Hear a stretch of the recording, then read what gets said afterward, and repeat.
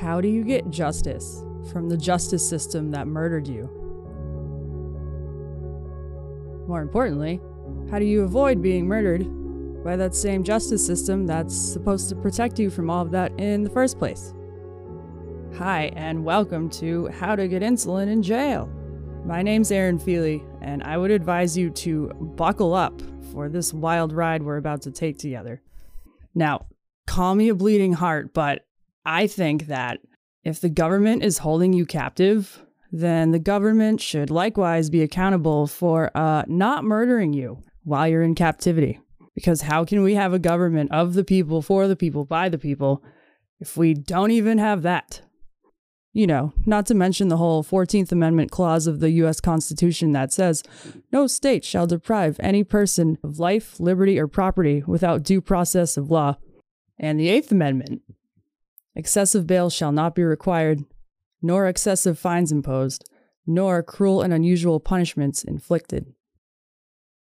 Researching this topic led me down a rabbit hole of corruption, torture, and wrongful deaths, aka murders, all at the hands of the very justice system that was established to, protect us from all of that in the first place. See, part of me is not surprised at everything that I've found, but another part of me is just completely astounded. Now, if you don't have firsthand experience with type 1 diabetes, let me just drop in a quick diabetes crash course. I'd like to talk to you for a few minutes about diabetes. Just so that you can fully appreciate this wild ride we're about to take together. So let's preface it with how the metabolism normally works. So our body's main energy source is blood sugar, or blood glucose. It's like the body's gasoline. Your pancreas and your liver work together to make sure that no matter what you eat or how much you exercise, your blood sugar will stay in a healthy range. The pancreas and the liver are like homeostasis homies. So we get sugar from carbohydrates. So like bread, pasta, potatoes, fruit, cereal, rice. Basically any food that's not meat or cheese, or I guess like kale, make your blood sugar rise. So when this happens, your pancreas will release a hormone called insulin that signals to your organs and tissues that, hey guys, blood sugar, energy, hooray! Your cells and tissues get the energy they need, everyone's happy. If your blood sugar is higher than the energy that you burn through, the excess blood sugar gets stored as fat. So this is the mechanism behind gaining weight. So your weight will fluctuate in order to keep your blood sugar in its proper range, which for a non-diabetic is usually between 70 and 120 milligrams per deciliter. Every time I've tested a non-diabetic's blood sugar, it's usually about 85. So anything above 180 is considered damaging to your organs. Now, even if you don't eat anything, your body will still maintain its own blood sugar by reversing this process. So if you burn through more energy than you consume, your liver will then burn that stored fat, convert it back into glucose, and dump it back into the bloodstream for energy, which is the mechanism behind losing weight. Now from there, the same pancreas insulin process commences, and so even with inadequate food intake, organs and tissues still get the energy they need. Everyone's still happy. Hooray! So a great example of this in action is the keto diet. Cut out carbs, run on fat, right? Well, you're still running on sugar, you're just not consuming any sugar. So your body is burning through its fat stores and using that for sugar instead. This is called being in a state of ketosis. So burning fat for energy leaves chemical byproducts in the blood called ketones. Ketones, ketosis, keto diet, get it? Cool. So these ketones are actually acetone bodies, which, yes, acetone as in the stuff that nail polish remover is made of. Now, this might seem outlandish, but it happens to everyone whenever you burn through more calories than you eat or go a while without eating. So, okay, where does diabetes play into all of this? So at its core, diabetes is a hormone problem. It's a problem with the hormone insulin. So most people know about type 2 diabetes, the most common type.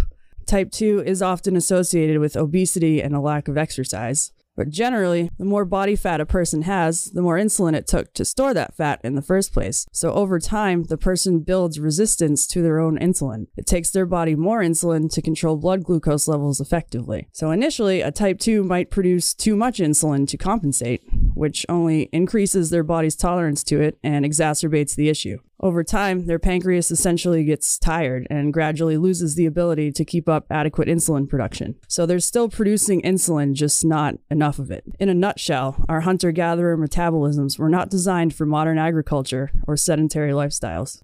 So type 2s can help their pancreas along by burning through blood sugar with less insulin by losing weight and exercising more, or optimizing their diet to include less simple carbohydrates and processed sugars. Basically, anything they can do to maximize their own insulin's effectiveness will help. Over time, though, they might need diabetes medications and/or insulin.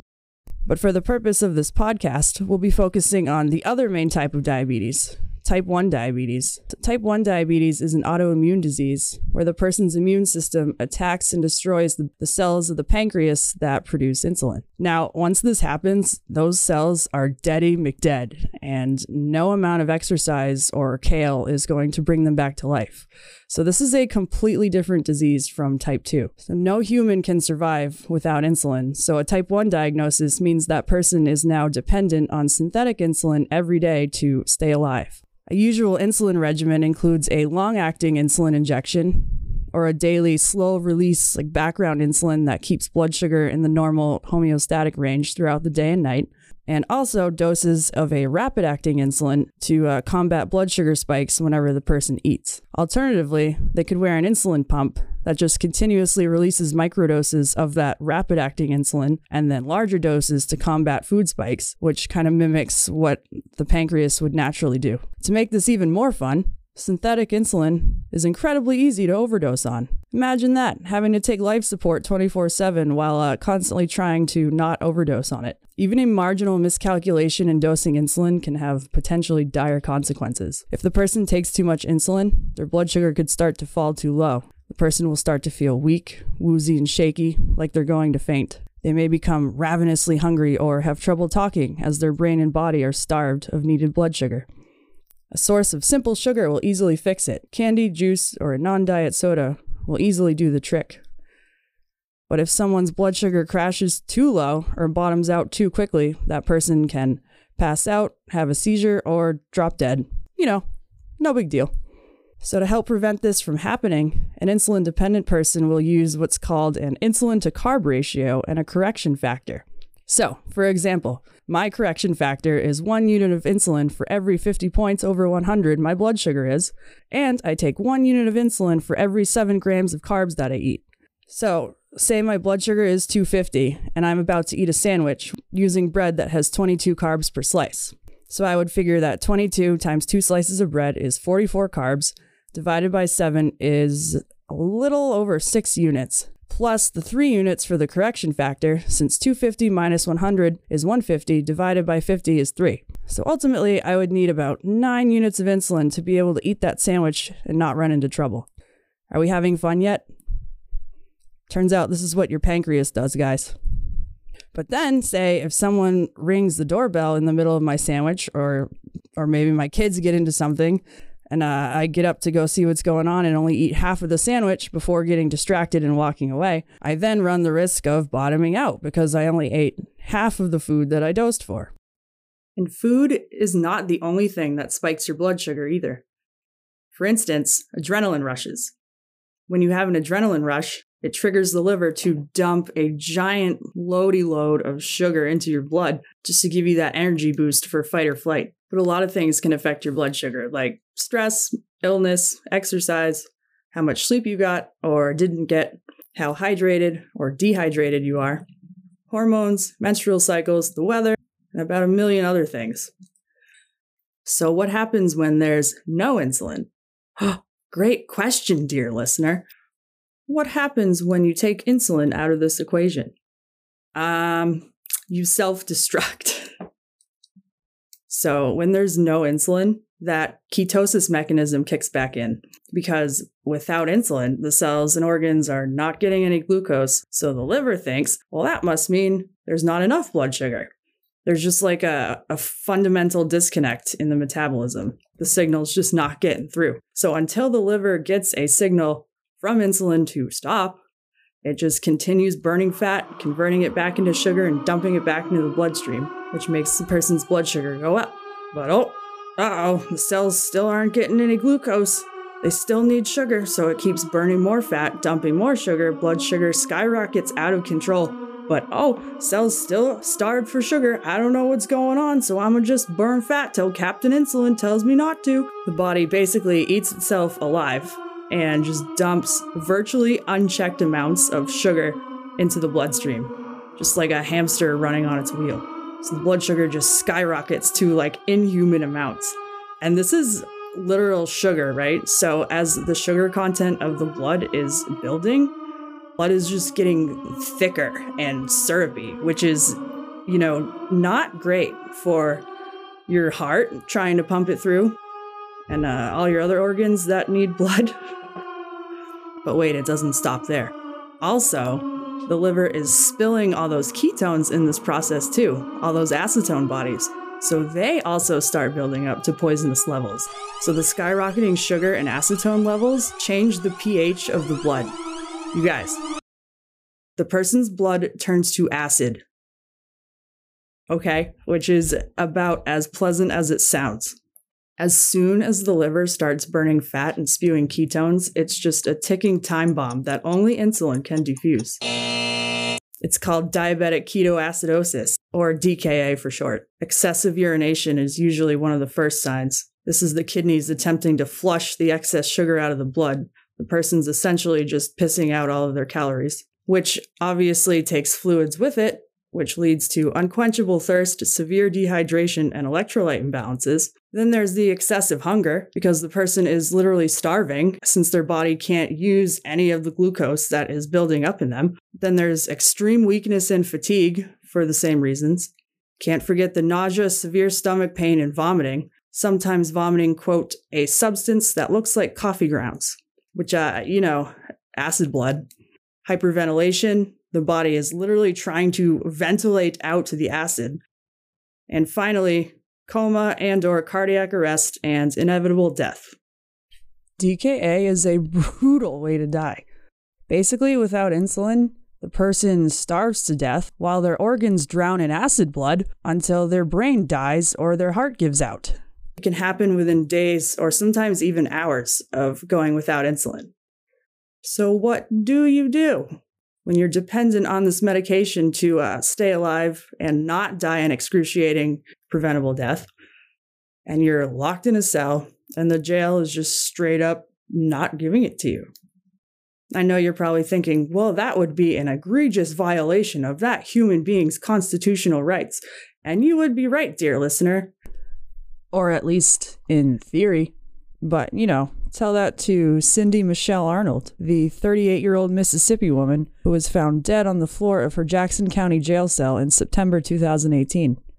Now, Cindy had gotten into a dispute with her ex-common-law husband, who she had a restraining order against, and so she was arrested for violating her own protection order.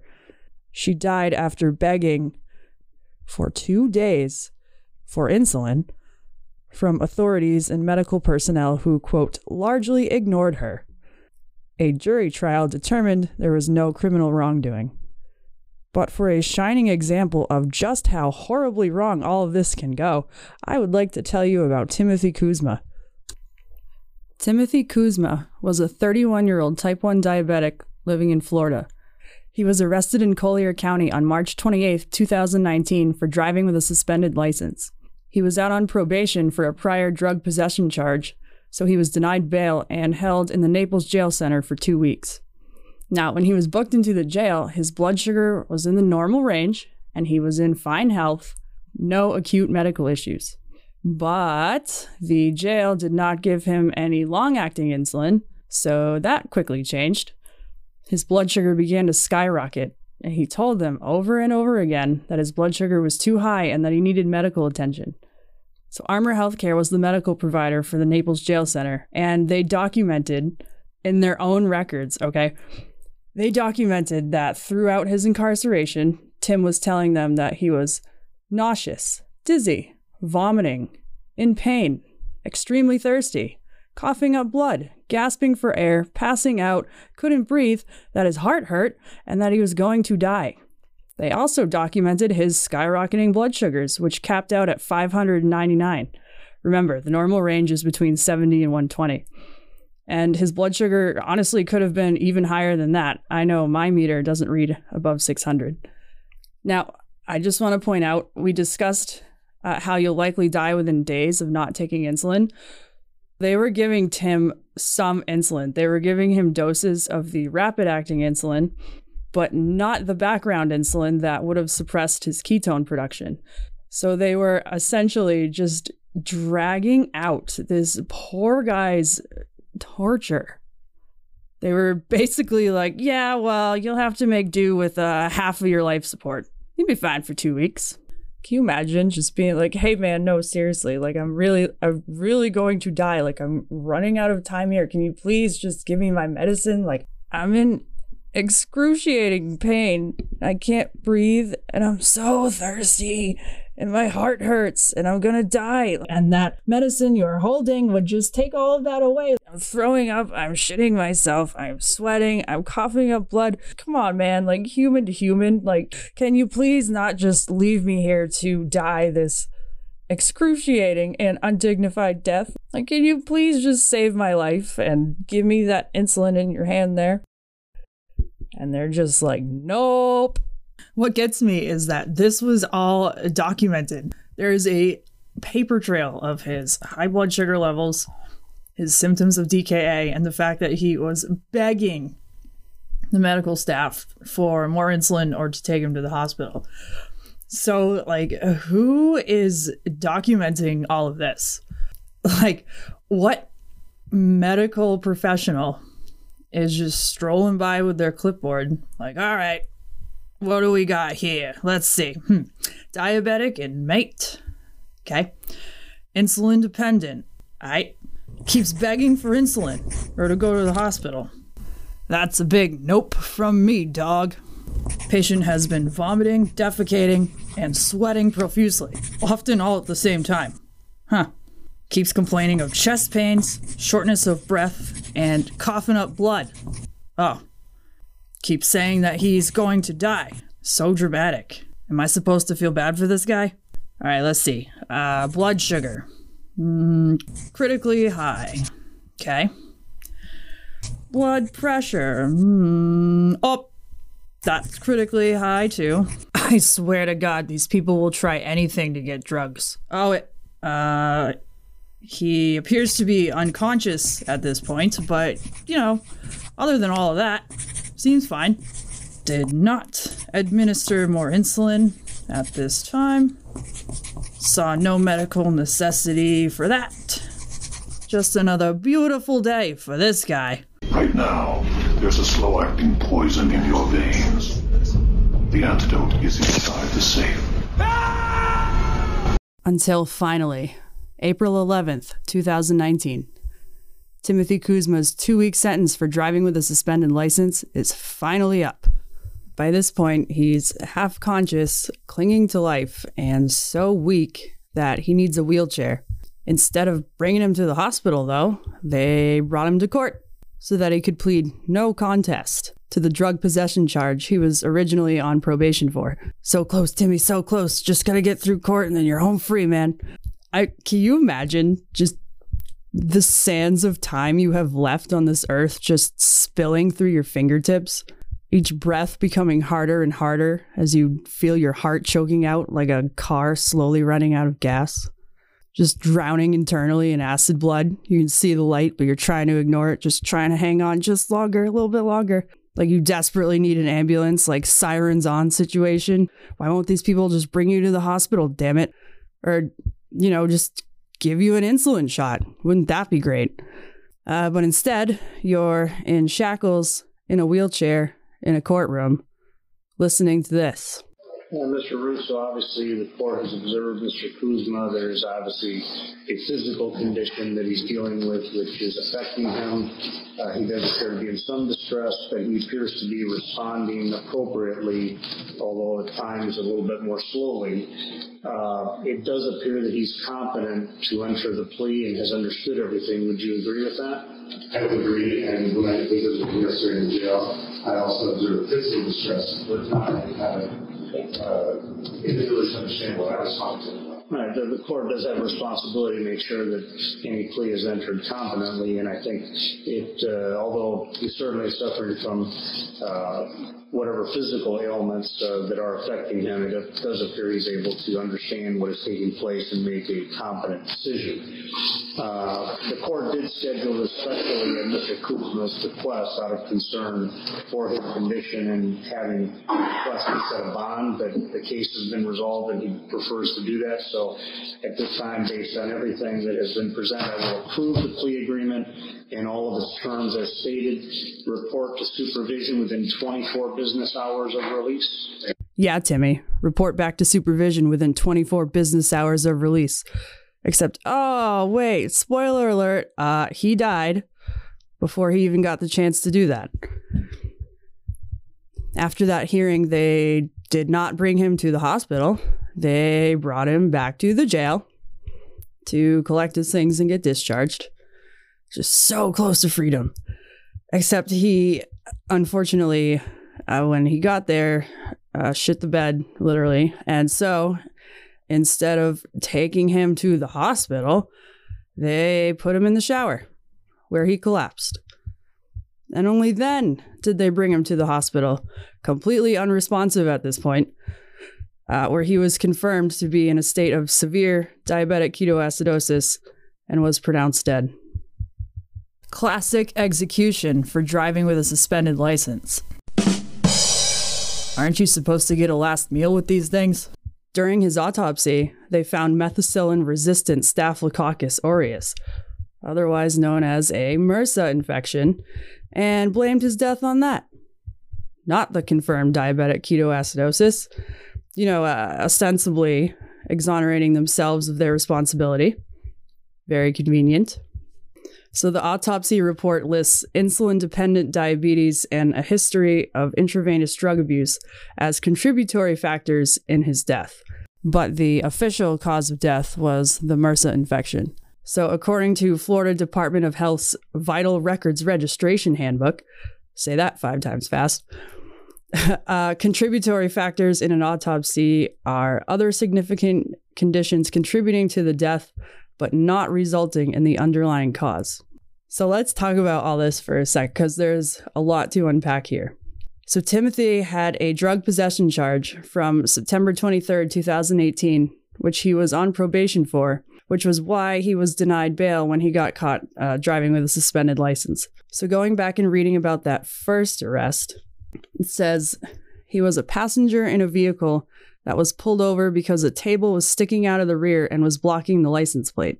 During the traffic stop, the deputy smelled marijuana coming from inside the vehicle. Kuzma and the driver of the vehicle were both asked to exit the vehicle and complied.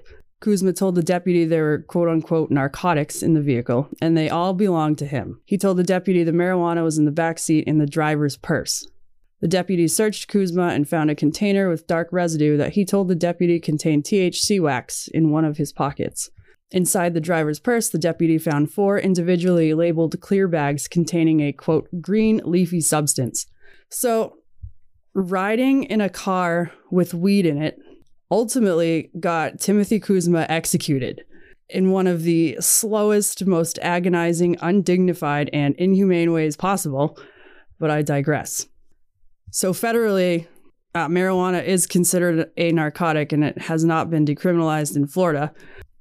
So I can't help but wonder if these people just saw the drug possession charge and ran with it, slapping history of intravenous drug use onto his autopsy to, make themselves look better. Now, I am just speculating here, but even if there was a history of intravenous drug use, it was already documented that Timothy Kuzma was in fine health with no acute medical issues when he was booked into the jail. So what the fuck does that have to do with anything? Sorry. Okay, so moving on to the MRSA claim. So MRSA is a bacterial infection, right? Bacterial infections flourish when they have excess blood sugar to feed on, for the simple fact that bacteria feeds on sugar. Nom nom. So this is why diabetics are prone to amputations, right? Like a simple case of athlete's foot in a non-diabetic can quickly escalate into a gangrenous leg-encompassing dumpster fire in someone whose blood sugar is too high. So Had the jail been appropriately controlling Tim's blood sugar levels, the MRSA infection would likely not have even had a leg to stand on. Pun kind of intended. Also, when you're fighting an infection, your body releases the stress hormones cortisol and adrenaline, which, as we discussed earlier, make your blood sugar rise to give your body that, extra oomph to win the war against the illness. So if you don't have diabetes, your pancreas will just produce more insulin to compensate for that. But in someone who relies on synthetic insulin, they would need a way higher dose than usual when they're fighting an infection. So Tim's insulin requirements with a MRSA infection would have been even greater than his usual baseline requirements when, had he been given his baseline insulin requirements to begin with, he probably wouldn't have developed MRSA in the first place. Not to mention, even if Tim didn't have diabetes at all, you would think that if anybody goes into a jail with no MRSA infection, and while they're in the jail, they develop a MRSA infection that kills them, that would probably be on the jail. But apparently that's not how this works. I Googled, how is MRSA spread? And the top result was an excerpt from the CDC website that says, MRSA is usually spread by direct contact with an infected wound or from contaminated hands, usually those of healthcare providers. So no matter which way we try to spin this, I still do not see how it exonerates them the way they seem to think it does. But they say all the accusations are baseless and they did nothing wrong.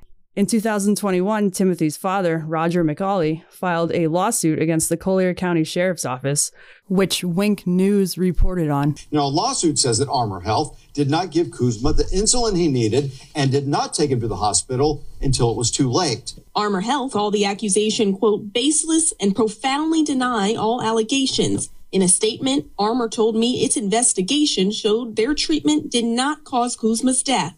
I just completely lost it. They took his human rights away.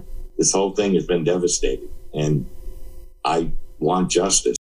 And at the time of this recording, there still has been no justice for Timothy Kuzma.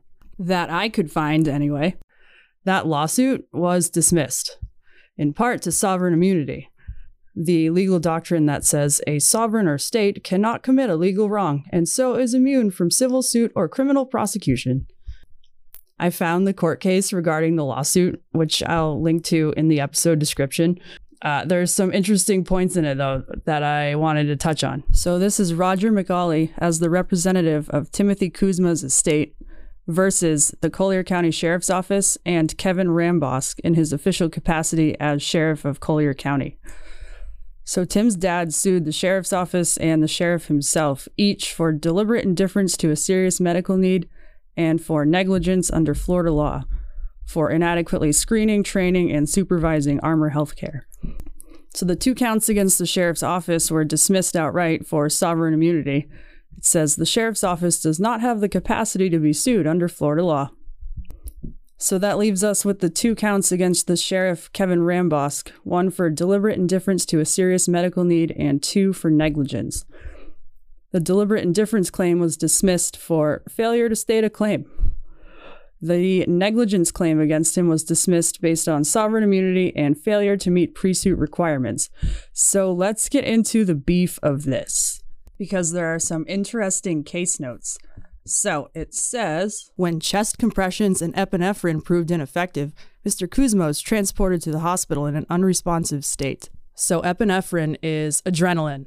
Okay, this... Hey guys, the insulin-dependent guy's dying. You think we should give him some insulin? No, adrenaline. Now, okay, I understand that adrenaline is often used to bring people back from the brink, but again, adrenaline makes your blood sugar rise, so you need insulin for it to work. What do they talk about in med school? Like, did these people even go to med school? Not to mention, how do we know that epinephrine shot wasn't the final blood sugar spike to do him in? Again, just speculating. Okay, moving on. In 2015, Armour and Sheriff Rambosk executed a contract where Armour agreed to provide medical services to inmates at the Naples Jail Center in exchange for a baseline compensation of $4,883,121. The contract included an annual cap of $750,000 for off-site medical services. So there's the presumed incentive for not sending him to the hospital. It would have cost Armour money. Oh, you'd think that would be the cost of doing business, not, your clients' lives. But what kills me is they ended up having to send him to the hospital anyway. He was still in the jail when he was transported there. And then they could have just avoided all that to begin with had they just given him his insulin. What, you don't want to pay $1,600 for insulin? Like, oh, gee, I can't relate to that struggle at all. Wink News did report on an interesting point, though, regarding that. Now, Timothy Kuzma's father told me his daughter-in-law tried to bring his proper insulin to the jail, but they would not take it. So they wouldn't have even had to pay for it. What are they using their $4 million allowance for if it's not to keep their clients alive? Okay, so it looks like the only claim they can bring back against the sheriff is the one for deliberate indifference to a serious medical need for basically having no oversight of Armour Healthcare, who, by the way, according to their online business profile, currently provides medical care for over 40,000 inmates at jails and prisons in Florida, Georgia, Nevada, New York, Oklahoma, South Dakota, Virginia, and Wisconsin. Lucky you guys. But the court contends that as it stands now, the complaint does not prove the negligence was deliberate because there is no express policy that told Armour to not give Kuzma his insulin or to not take him to the hospital. So it says a deliberate indifference claim has two components, an objectively serious medical need and a subjective deliberate indifference to that need. An objectively serious medical need is one that has been diagnosed by a physician as mandating treatment or one that is so obvious that even a layperson would easily recognize the necessity for a doctor's attention. Subjective deliberate indifference requires 1. Subjective knowledge of a risk of serious harm, 2. Disregard of that risk, and 3. By conduct that is more than mere negligence. To prevail on a Section 1983 claim for inadequate medical care, a pretrial detainee must demonstrate that jail officials acted with deliberate indifference to the detainee's medical needs. Okay, so are they arguing that the average layperson would not recognize that someone who is vomiting, shitting themselves, complaining of chest pains, sweating profusely, coughing up blood, and passing out might need medical attention, so why would the Armour medical professionals know that? Is that what that's saying? Am I going crazy? It continues, the detainee must demonstrate not only that his 14th Amendment rights were violated, but also that the local government entity had a custom or policy that constituted deliberate indifference. A mere probability that an inadequately trained employee will inflict a constitutional injury will not suffice. It says a plaintiff must do more than provide conclusory allegations that the defendant's program of training or supervision was inadequate. Rather, the plaintiff should provide specifics as to what they contend would have been constitutionally adequate training and why the need for that training should have been obvious to the defendant. Okay, so I've got an idea. How about, bare minimum, confirm that your medical professionals know how to recognize a medical emergency? Maybe know how to read vital signs, and require them to send a patient for off-site medical services if those vital signs can't be stabilized. Maybe start there. Probably save a lot of lawsuits and, lives. The lawsuit notes that the complaint does not contain, quote, sufficient data to justify the allegations. What? Is this case not sufficient? How many people does this have to happen to before the data is sufficient? I swear I'm going cross-eyed right now. Let's see, what else was gold in here? Oh yeah. This case relies heavily on Section 766, which imposes an affirmative duty on all healthcare facilities to have written policies of staff selection and supervision. The parties do not cite, and the court cannot locate, any case law applying Section 766 to a county jail, particularly where medical services in that jail are being provided by a contractor. Okay, well, maybe make one. Maybe make it into law. I think we have a prime case study right here. All right, so the conclusion. At this point, the only negligence theory under which the estate could proceed without running afoul of sovereign immunity would be negligent retention and training for failure to implement an existing policy. Under different circumstances, the court may have been inclined to allow the estates to replead Count 4 and clarify some of the sovereign immunity issues discussed above, but such an opportunity would do the estate no good because any claims capable of clearing the sovereign immunity hurdle would still be dismissed for failing Florida's pre-suit notice and screening requirements for medical malpractice cases. So they're basically saying, well, we're just gonna throw this case in the trash and save you the bother of trying to hold us accountable again. There's a nice little note toward the end of the lawsuit that says, the court is concerned that some or all of the estate's negligence theories may be barred by sovereign immunity. Oh, okay, that's nice. If you're concerned, maybe do something about it. So, the question remains, how do you get justice from the justice system that murdered you? My takeaway from this whole dumpster fire of a case is to make sure that everyone facilitating your care, or everyone who's in charge of the people facilitating your care, not only know what you need for treatment, but that they also know what will happen if you don't get it. So that they can't be like, well, it wasn't deliberate, we're just idiots. Because apparently incompetence doesn't count because sovereign immunity. Although it does seem like Tim tried all of this, so I guess just hope for the best. So just to recap, Timothy Kuzma was tortured and executed for driving with a suspended license. The jail denied it, even though their own records prove otherwise. And then the state was like, well, unfortunately, you can't sue us. Clearly, we've got a long way to go on figuring out how to get insulin in jail. But this is an ongoing quest. So if you're listening and you've been in this situation and you have some insight, please feel free to reach out to me at insulinpodcast@gmail.com. Otherwise, stay tuned to the next episode of How to Get Insulin in Jail for more practical tips on how to not get murdered by the government in captivity. Hooray!